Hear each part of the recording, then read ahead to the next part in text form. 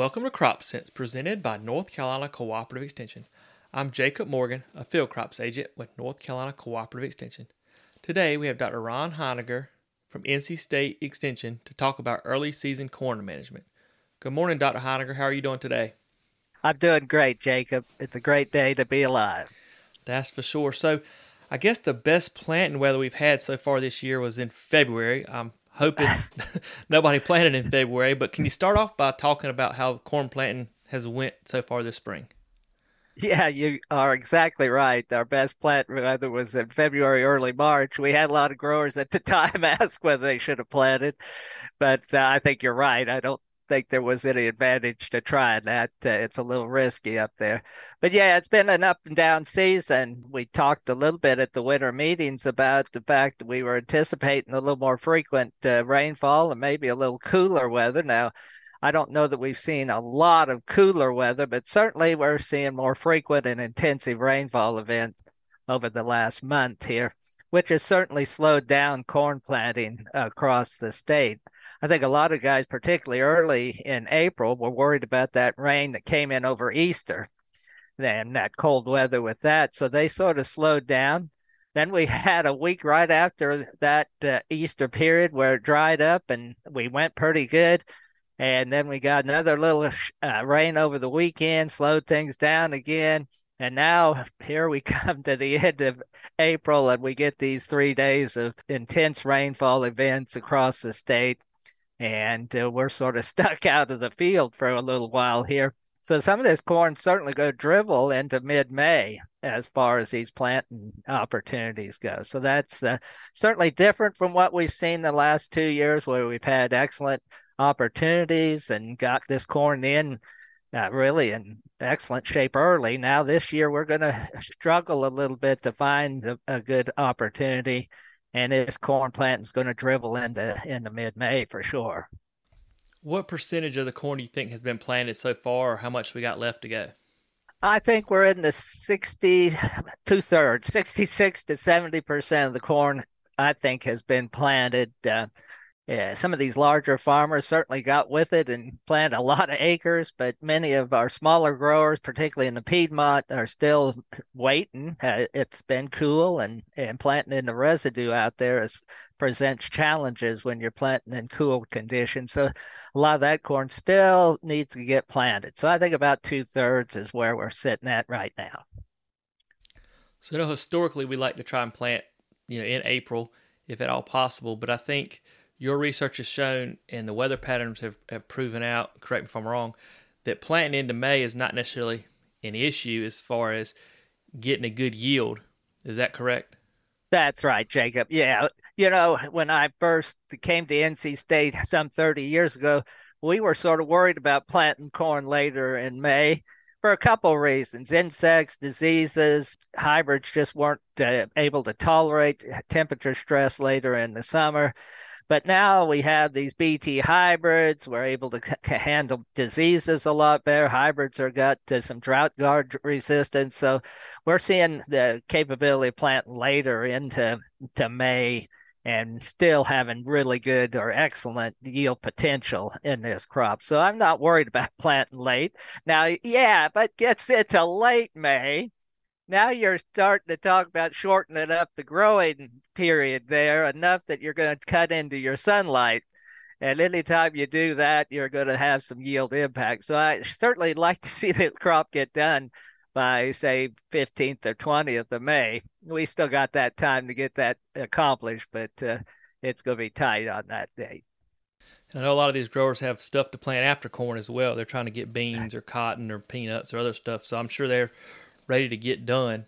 Can you talk about any issues you've been seeing or been getting calls on as far as our corn crop with the cold and kind of wet up and down weather we've had? Yeah, I mean, I've gotten a couple of phone calls on early nutrient symptoms, things like sulfur and magnesium. I think we see at least some deficiencies of those two elements every year in corn.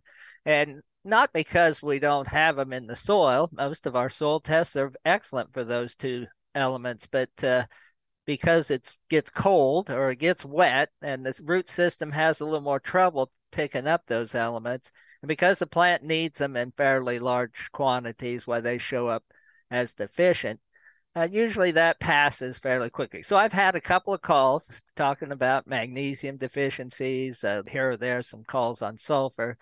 And most of those, unless their soil tests are really low or it's a severe signs of deficiency, really it's just a matter of waiting out this cold a little bit and letting that crop root system start to take up what it needs. How concerned are you about these rainfalls we've had this spring? I guess the fall and the winter wasn't overly wet, but this spring we've had some big rainfalls. As far as leaching out sulfur, I guess will be the main concern. Right, yeah, sulfur or nitrogen, particularly this last event, the series of rainfall events we had, we finally got into enough intensity that we've saturated soils. We're seeing some flushing of nutrients into the soil profile because of this saturation events. I I don't know that I'm extremely concerned. In the past, we've had rainfall events of 6, 8 inches of rain where you had water sitting on the field for 2 or 3 days.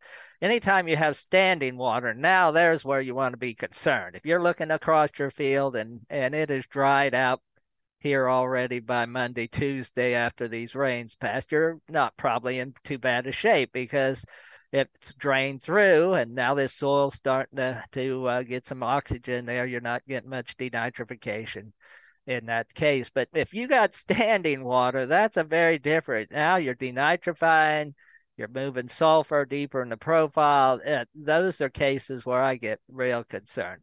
So I haven't seen a lot of those situations, but I do know there's spots in the field where that has certainly happened. I've talked to some growers who say, gee, my corn didn't come up well in that spot, or it's looking really yellow in that spot.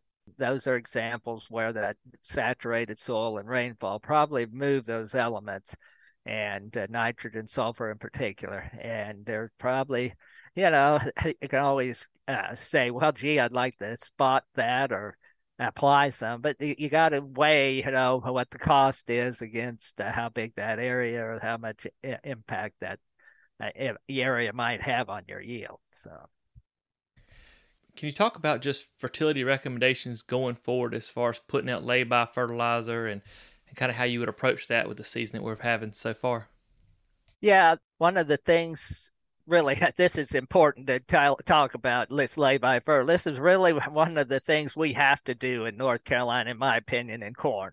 Is we get these periods of intense rain or rainy events here early in the season. So if we put all our nitrogen up front, we gonna lose some of it. And so doing a lay-by application of nitrogen or combining that with sulfur and in many cases for some of the growers on sandier soils is a good idea to make sure you covered some of this weather risk that we are presented with every year here in this state.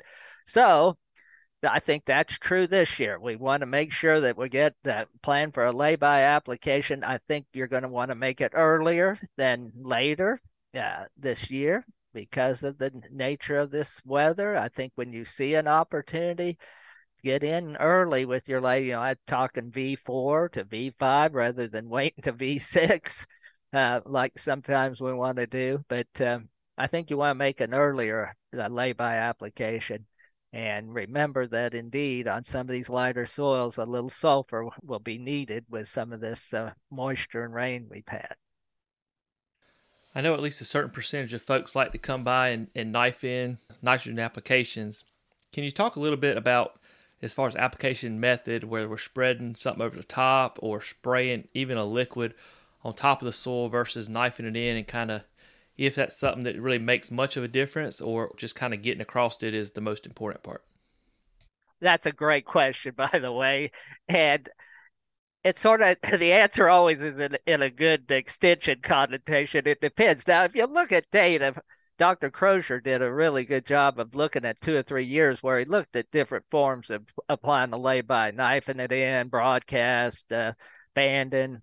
And if you look at that data, why you'll come to the conclusion pretty quickly that there wasn't much difference yield-wise over the 3 or 4 years that he did that. But there is times when there is some differences. For instance, dry hot conditions where we have dry soils like we did in May of last year, really a guy wants to ban or put it in the soil because you're going to get some volatilization. You're certainly not going to get nitrogen moving into the root zone in those cases. So there, under those conditions, banding or knifing in has an advantage. In our current situation with wet soils, decent conditions, I don't think there's going to be much difference whether you broadcast or knife it or band it. The one thing I will say, our data last year convinced me that on wider rows, you certainly want to place it closer to the plant than just broadcasting it all across the middle of the row. You'd like to move that band or band it a little closer to the plant to get maximum benefit or utilization of that nitrogen you're applying there. So in the end, I guess I guess I'll say it this way. In the end, when it's wet and rainy and cooler, just get it on. Just get it done. But in a year like last year, when it's dry and you got plenty of time, let's go ahead and ban some of this, or at least get it in the soil. Is there anything else you think we need to discuss as we look to wrapping this thing up, Dr. Heiniger? Well, I will say this. We've talked about the issues that we faced here in corn production already this year, but we're really in not bad condition of the crop right now. A lot of the corn that I see out there looks very good. We've gotten off to really pretty good start despite some of these rainfall events that have plagued us. Farmers are doing an excellent job of paying attention to this weather, and I get a lot of calls about the corn climate dashboard. Should I plant corn or should I plant? It's like a cotton farmer. Should I plant cotton or should? That's the same idea here. You need to be careful about when you do that. And a lot of these guys are doing a really good job of doing that. And as a result, when I look across the state, this corn crop has started in a really good position. Looks really good right now. I say let's make sure we get these lay-by done in good shape. We've got a decent start to this crop. Well, we certainly appreciate your time today, Dr. Heiniger. Thanks, Jacob.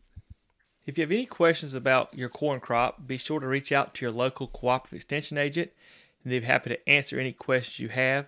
If you like this podcast, please tell a friend and leave a 5-star review. And as always, thanks for listening to Crop Sense. Because if it isn't making money, it isn't making sense.